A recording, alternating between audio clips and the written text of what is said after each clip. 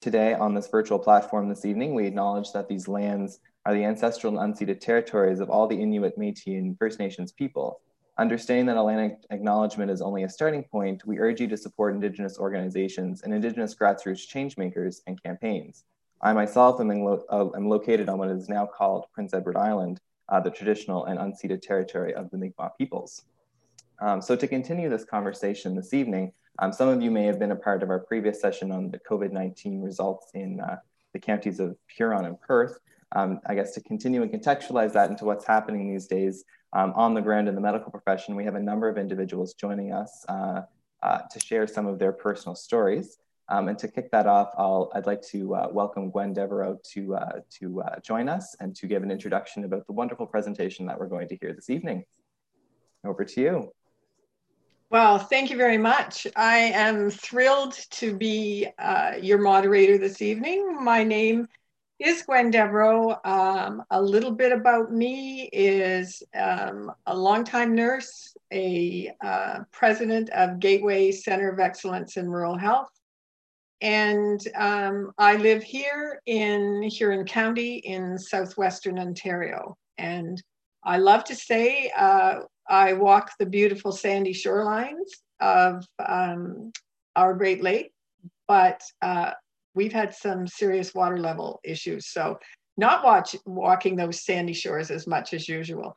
But I want to thank Peter for bringing this conference to us and for bringing us to this conference. He's a great recruiter, and I have learned so much already at attending the sessions, and we're not even halfway through. So I thank all of you for joining us this evening, and I hope that all of my people will come on now on the screen, and I'm going to ask them to introduce themselves and maybe tell us a little bit about where you are in what community and what you do in that community. And I want to thank all of you right up front for sharing tonight and sharing your this very important time together. So I am going to start with you, Dr. Chris Patey, and if you would tell us about yourself, where you are and what's happening. Certainly, yeah. So I'm a family doc, emergency doctor, and I had my feet wet in Goderich, Ontario, by the way. But then moved to Carbonear, Newfoundland. And there I've practiced for the last 12, 13 years and work in a rural emergency department and a small family practice there. And I love Newfoundland and love the rural component there. Wonderful. And so Dr. Amy Hendricks, please tell us about you. My name is Amy Hendricks. I met Gwen when she was thinking of recruiting me to Ontario 18 years ago, but instead I went up to Yellowknife, where I worked as a general internal medicine specialist for 14 years. And 4.5 years ago, I moved to rural Nova Scotia, where I live in Antigonish. It's a change and yet not a change from remote medicine in the Northwest Territories. And I just have to tell you, I was up in Yellowknife because my daughter worked in Yellowknife, and I was still trying to recruit Amy when I was up there. It just never ended. But Nova Scotia is lucky enough to have you for sure. Brittany. Hi, everybody. My name is Brittany Hamilton. I work in Goderich. I work at a retirement home there. I'm the general manager at a retirement home in Goderich. So yeah, we've certainly had our challenges with COVID, as we'll hear about later. And Brittany, how big is your home and what is your expansion happening? We have 106 residents. So it is a pretty good sized home, about 50 to 60 staff. Yeah, it's a good size home. It's a good sized home. And also Brittany is going off on maternity leave tomorrow, right, Brittany? So we're next Friday. Next. So thank you so much for being here. Dr. Devon. Thanks. And thanks for the invitation tonight as well.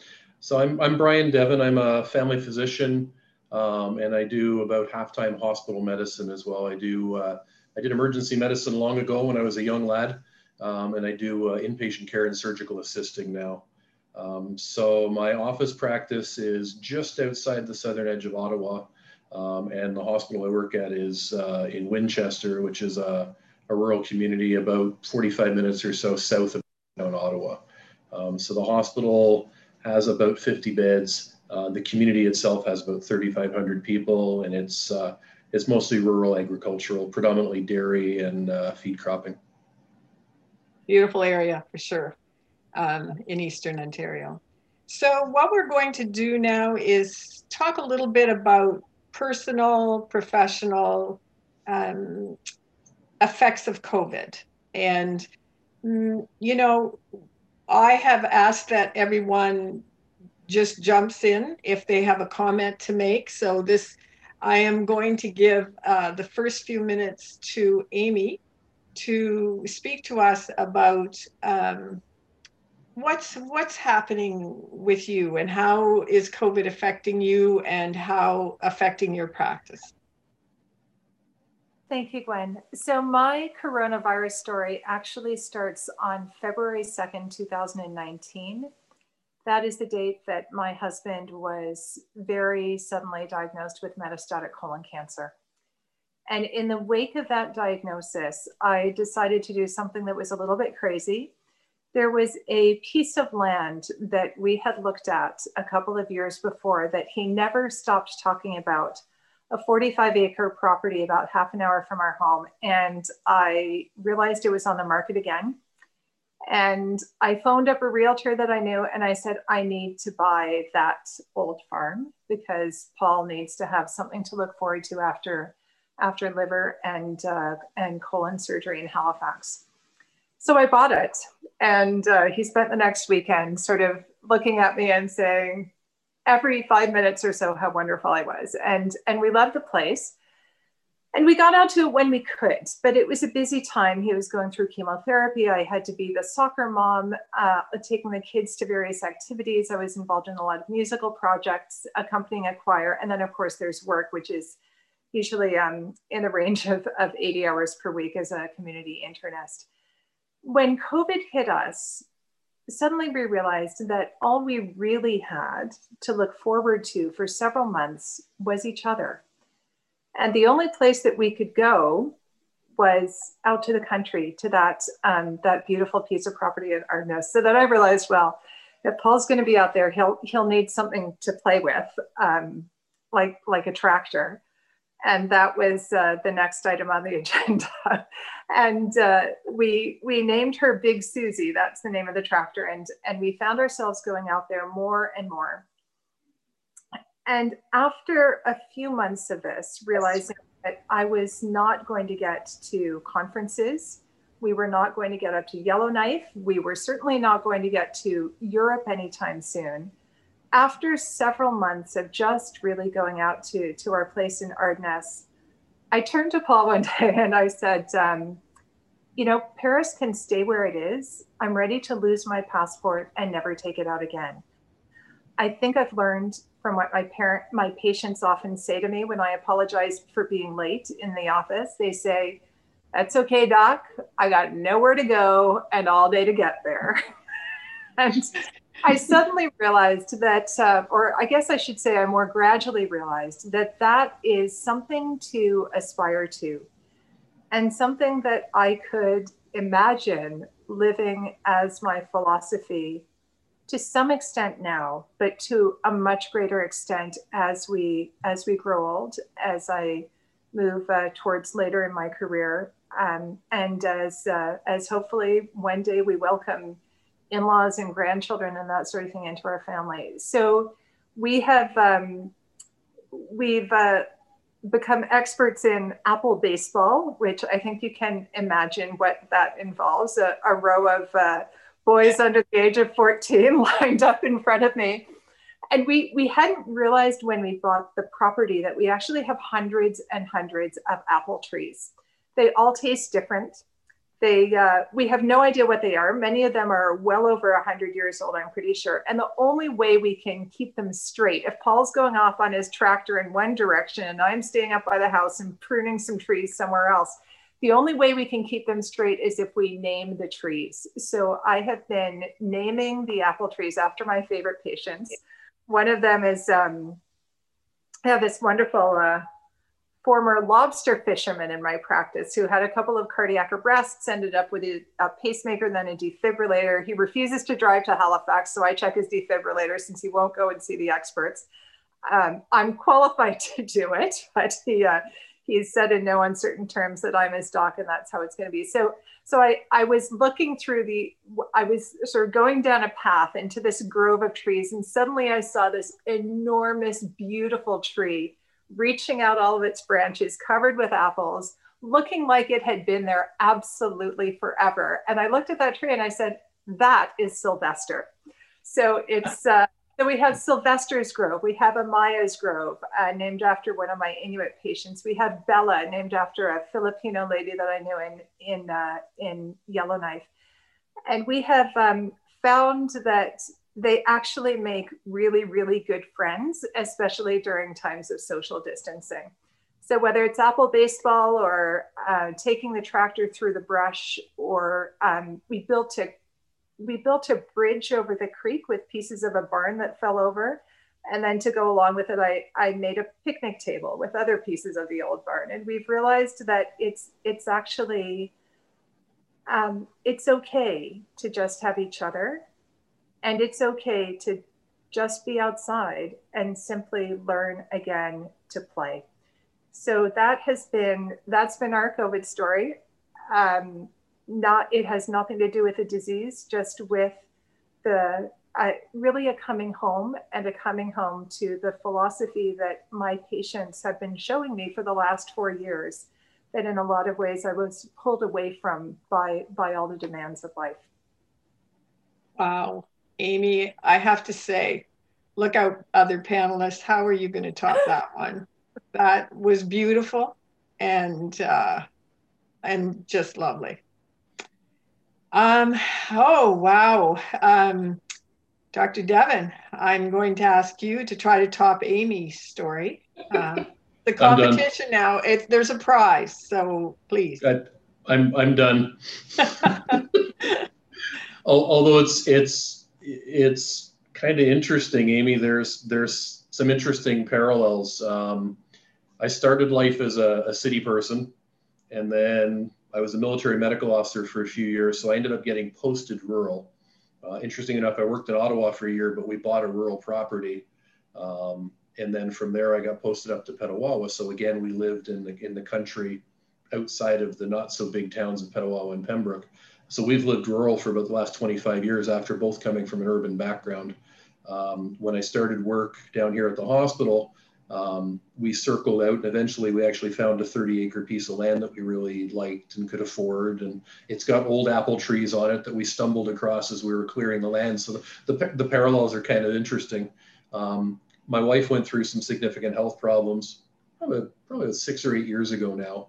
And when she came out the other side of those, she had talked for years about beekeeping. And she said, so, you know those bees? And I went, uh-huh. She goes, we're getting bees. Okay, what do I need to do? Build me stands and frames and supports for the bees. Okay. But 6 weeks later, she goes, and chickens. We need chickens. All right, what do I need to do? Build me a chicken coop. Okay. So we took the bus shelter that my son never used in 10 years, and I put it on the trailer and dragged it around, turned it into a chicken coop. And then about 6 months after that, we got ducks.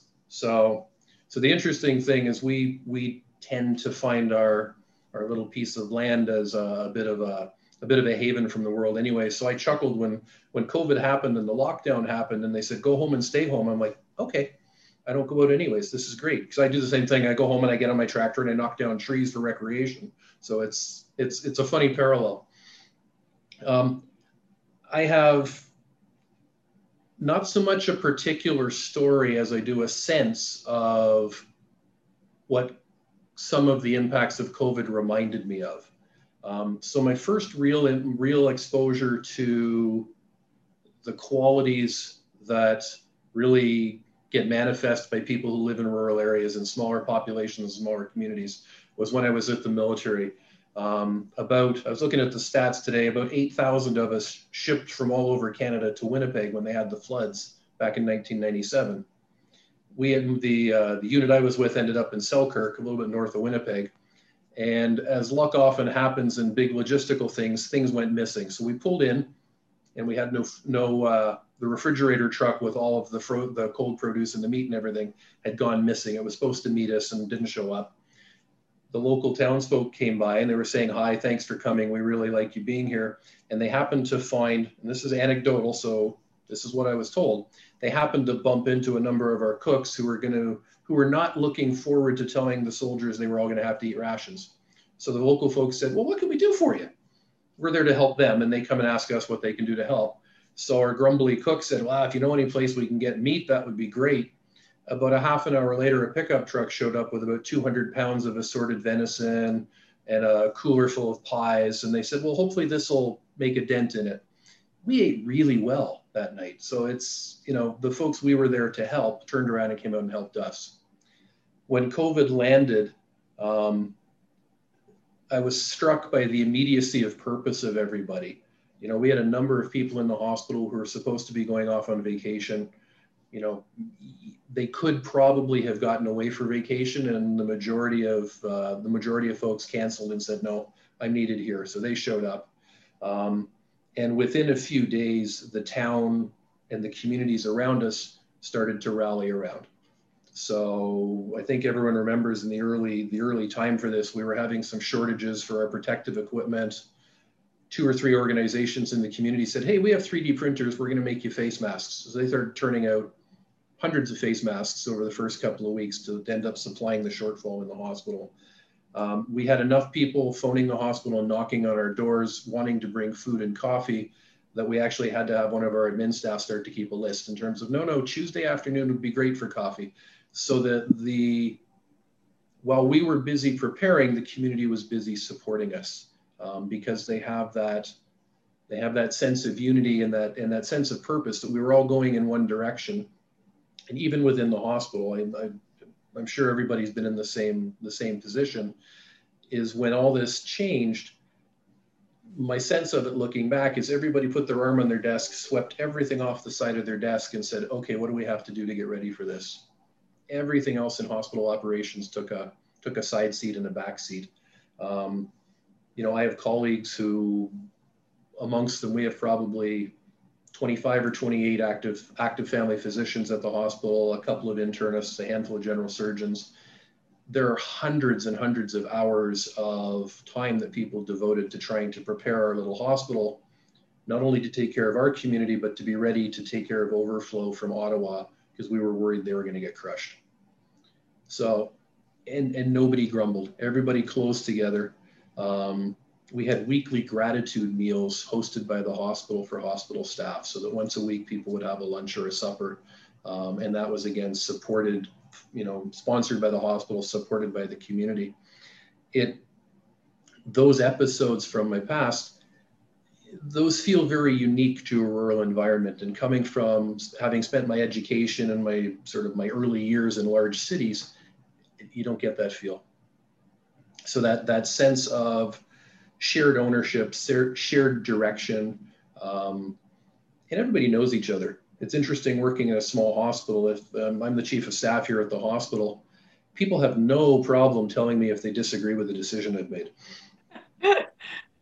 because they know me, right? And it's nice, because my colleagues who work in some of the bigger facilities don't necessarily know all of their teams and all of their staff. So I'm so appreciative of being able to work in a place like this. And at the same time, I'm appreciative to being in an area where we've been relatively safe. My wife has been able to stay safe. My son's been able to stay safe. So, I feel quite blessed by this environment. So what you're saying is gratitude, rural Absolutely. Gratitude in a nutshell. Oh, that's wonderful. So, Brittany, I'm quite sure managing a large retirement home and the stress in that area. Can you tell us a little bit about how you're feeling and how you're coping? Sorry, I just realized I didn't have my mic on. So yes, for sure. There's been a lot of really challenging times. Definitely staffing challenges, I'd say, is one of our biggest challenges. Resident issues, definitely the social isolation that residents have been feeling. It's been affecting their mental health. And that's definitely one of the hardest things that we've been working through at our home. When COVID first started, we basically went into outbreak mode for 2 months, 2.5, 3 months actually, and residents were isolated to their rooms. We delivered all the meals up to their rooms. They had basically no interaction with each other, with anybody but the staff going into their rooms, with their families, of course. So basically, we had to try to come up with creative ways to help them to work on their mental health and be involved. And so, we started doing hallway activities and had got iPads, and they started talking with their families on the iPads. Definitely nowadays, I agree with Brian. We're very lucky to live where we are too. And definitely we have a lot of gratitude for living in an area that is relatively safe. As I was just saying to you before the session started, though, Gwen, we did just find out today that we're going to be moving into the orange alert category tomorrow, which is more strict than yellow, which we're currently in. So these same types of isolation protocols are coming into place now. Residents are no longer allowed to go out anymore into the public unless it's for an emergency, like medical appointment. Can't see their family members, of course, no more visiting hours, not even window visits anymore like they could have earlier in COVID times. So we're starting to see, or will be seeing, more of those mental health type issues coming into effect with our residents, which is very concerning to us. So the staff are really pulling together to try to come up with creative ways that we can keep them involved and well, I suppose. We did see so many residents decline in the first couple of months when COVID first started. Their health, their overall health, definitely declined, so many of them, from the social isolation. So we're working very hard to work as a team and our work family to keep them busy and entertained, and while they can't see their families, and it's very challenging for sure. And very challenging for the staff to deal with this as well. And their morale must be, this holding pattern of 8 months must be very difficult for you and your staff. For sure. It's been a really long time. It's, thinking back from when COVID first started, I remember us all thinking, oh my gosh, they're saying this could last till the summer. That's, 3 or 4 months of this. And now it's obviously almost December, and it's basically the worst that it's been so far. And it's the fear of the unknown, not knowing when it's going to end. And for sure, it's very challenging. As I mentioned, staffing challenges. We've had so many staff. Well, with all the directives from the ministry, staff can only choose one facility to work in. They can't even be like a home care nurse out in the public and work at our facility. So we've lost so many staff. We still struggle with hiring, with retaining staff that we have. So we often do have to work short. Our staff are basically working off their feet for sure. We're very, very lucky to have the staff that we do, but staffing is definitely a really large problem. And so for sure, the morale is low, could be higher for sure. It's been challenging. Wow. Thank you, Brittany. That's, we hear you and we understand, and we're hearing lots of this. And I can only imagine. And like you say, it's ongoing. We don't know when this is going to end, and that uncertainty is so difficult. Yeah, for sure. Thank you. Dr. Patey. Certainly. Hello there. Yes. So I guess, Gwen, I guess I'll continue on in the same phase. I'll go back to chickens. I love chickens. Oh, chickens. Okay. Yes, chickens. I love chickens. So in Newfoundland, chickens are not quite as common as you find in Southern Ontario. And during COVID, we had very quiet streets. So my chickens found it really easy to get to the side of the road and find the good worms where all the leaves were hanging out. So they've really found their good perch by the side of the road. And because there wasn't much traffic, it was great. They went left every morning from the chicken coop. They went down to the side of the road. They hung out. Maybe a few cars passed. But as COVID started to build, my chickens have got their own Twitter feed now, and they've made the news. And there's people telling me I'm not controlling my chickens because they're beside the side of the road. So in the same regard, as an emergency physician, I work in a pretty tight, very close emergency setting. I have 12 colleagues. And being the old guy in the blocks, I've hired majority of physicians who've come through in my practice or working with. So they call me OMP, which is short for Old Man Patey. And I accept that. I accept being called Old Man Patey. But during COVID, we being a rural emergency department, a lot of external mandates of what you need to do despite no COVID. So we found ourselves in positions of making decisions that we felt weren't correct, but yet external organizations, external departments, tertiary departments were saying we had to run things certain ways that they felt was best in rural centers because they were done in tertiary centers. And I will factor in the idea of burnout and the idea that, we are made to do a lot of things that not necessarily are the correct things. And at that time, I had been the clinical chief of this emergency department for 12 years. I had filtered some people into that position.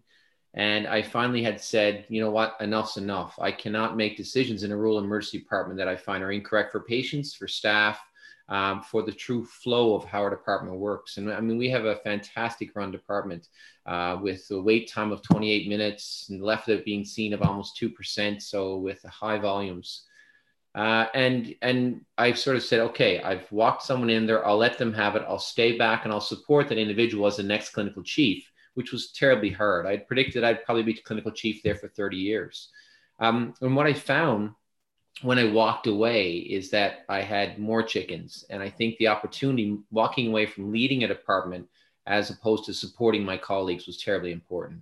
So that burnout we see on the front lines now is real. And I have my herd of chickens, the young docs who I work with now, who is my opportunity now that, you know what, I may not be saying what needs to be done in this department now, but because we're rural, because I know them, because I know their family, I know how they feel, I see them on a daily basis, and I know there's something not quite right with that doctor. I'm the mentor now. And I think that's the role that I've stepped into, say, you know what, a true mentor and a true supportive and colleague in that department to make sure that we get through this quite effectively. And everyone gets through it because there is that feel there. So I think the more we corral our chickens and our people in rural communities, and I think the support we've all mentioned is crucial. That's only a process that's developed since COVID. So for me, it really has shown that maybe some of the roles we've played are maybe not so important anymore, but we need to really step up and step for those people in the front lines that, are suffering with high volumes. And that says nothing to patients. And the patients, we have no COVID in Newfoundland, and yet we're doing things that really impact all care going forward. So I think it's good for us to step forward, make those right decisions, and support the people with us. Wow. These stories are amazing. I love this. While you're busy preparing, the community, I think you said, Dr. Devon, was busy caring. And But as healthcare professionals and what you're working on, you are all busy preparing, and you are busy caring. And so I have to say, in the last few minutes that we have left, can you maybe speak to what you feel like right now going forward, what you need personally, and where you're getting your strength? And maybe back to you, Amy, on that. I have an idea. It's from your trees. Well, you're a tree hugger now, Amy. I'm sure you're a tree hugger. So I didn't really speak as a physician, but as a general internist, probably a third of what I do is inpatient work, and the other 2/3 is outpatient. When we were no longer able to see patients in the office and we switched to virtual care, my secretary sat down and immediately phoned every single patient who was booked and said, Dr. Hendricks will call you at your appointment time. Nothing is canceled. Check your blood pressure 3 times before you talk with her, get a weight, and have all your pills in front of the phone. Wow. And so my productivity on the outpatient side actually increased. My wait lists went down because I started booking clinics at times that normally I would not be seeing patients. And I went by the weather forecast. If it was going to be too hot to be in the country, or if it was going to rain, I would book 4 hours of clinic on a Sunday evening or a Saturday afternoon, and started ripping through the wait lists. And what I found was that people were so grateful to be able to speak with a physician and actually get some kind of care. And I did not feel that there was a recognition that my work in keeping patients with heart disease safe and healthy was just as important as the work that was going on for COVID readiness in the hospital. And really, the task of keeping people well at home so that they are not in the emergency room is an enormous one. And I felt that I was uniquely equipped for that, having worked so much in the North, where 40% of my care was already virtual. I came to Nova Scotia, there was no fee code for it. I did it anyway until the fee code was brought in. And I've recognized that my secretary books my phone follow-ups in usual days when her kids have dance recitals or swimming lessons, so that she doesn't have to be in the office. So we have always done virtual care. And I think for me, the patient gratitude and that feeling that what I could do has actually been done very well, with a high regard for patient safety and for their need to not feel abandoned. That is something that has propelled me. If all I had was the hospital work, I would have sunk. But it's the outpatient practice, even in the absence of seeing people face to face, that really kept me going. The other thing is that I owe Nova Scotians a tremendous debt of gratitude. They stayed home. Our cases went low enough that we could continue cancer surgery. And when my husband had a recurrence in his liver, he had his surgery within a month.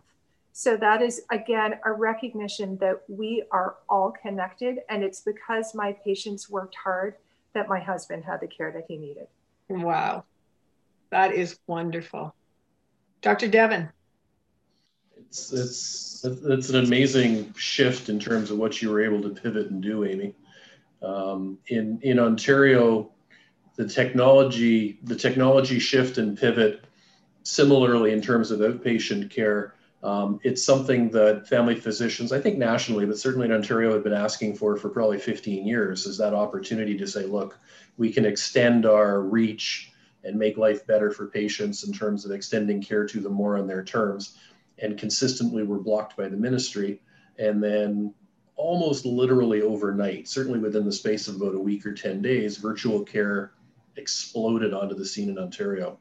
And I agree with you, it's actually increased community practice efficiency in terms of the ability to reach out. Because I always feel bad with somebody sitting in my waiting room 40 minutes for a 10-minute visit to follow up on something. Now I phone somebody and apologize for being late. And I had a patient a few weeks ago say, oh, no, it's fine. I did laundry, I made muffins, it's all good. I still feel bad, but not as bad. The thing I've noticed within healthcare, and I'm sure Brittany is feeling it, and I think Christopher spoke to it as well, is that sense of the walls closing in a little bit, and that sense of pressure and isolation and fatigue that's come in. And at our medical staff meeting about a week ago, a few people mentioned it, and I was speaking later in the agenda, and I asked people to have a little bit of grace and provide a little bit of space for each other. Because I've had one or two, certainly interactions with a few colleagues where they were feeling like I had been more brusque and more gruff than previous. And I'm like, no, I think, well, maybe I'm sorry.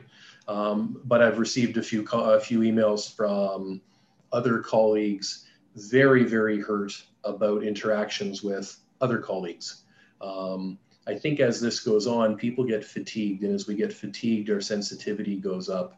I can only imagine how the patients must be feeling. I mean, in your environment, Brittany, where patients all of a sudden have had most of their external connections, or many of them, removed, except for the connections with you guys. So with staff, it's grace and space. I think we need to extend that with our patients as well, and just continue to make room for each other. Brittany, what do you need to keep on going? Like, what are you feeling? I don't really know how to answer that, to tell you the truth. Certainly, those iPads that you actually helped us get, Gwen, from that program have been amazing for us, and will be over the next couple weeks or months as well, now that we are back into where we were months ago, unfortunately, where residents cannot go out of the home and visitors cannot come in the home. Especially with the holidays coming up, it's going to be really challenging times for our residents. And honestly, having those iPads, like so many of our residents don't have that kind of thing. So getting those from that program, Gwen, was so fantastic for us. Residents can Zoom and FaceTime with their loved ones. And that's basically how they've been connecting with family, or were for the early months of COVID. And now certainly upcoming again, that's going to be really important for us to be using those as tools for them to keep that contact with family. Another thing that we had done that we're definitely going to have to bring back again, we had hooked all of our residents up who wanted to be with phone buddies. So every single day, these volunteers were phone buddies for our residents, and called them just to say, how's it going? How's the weather?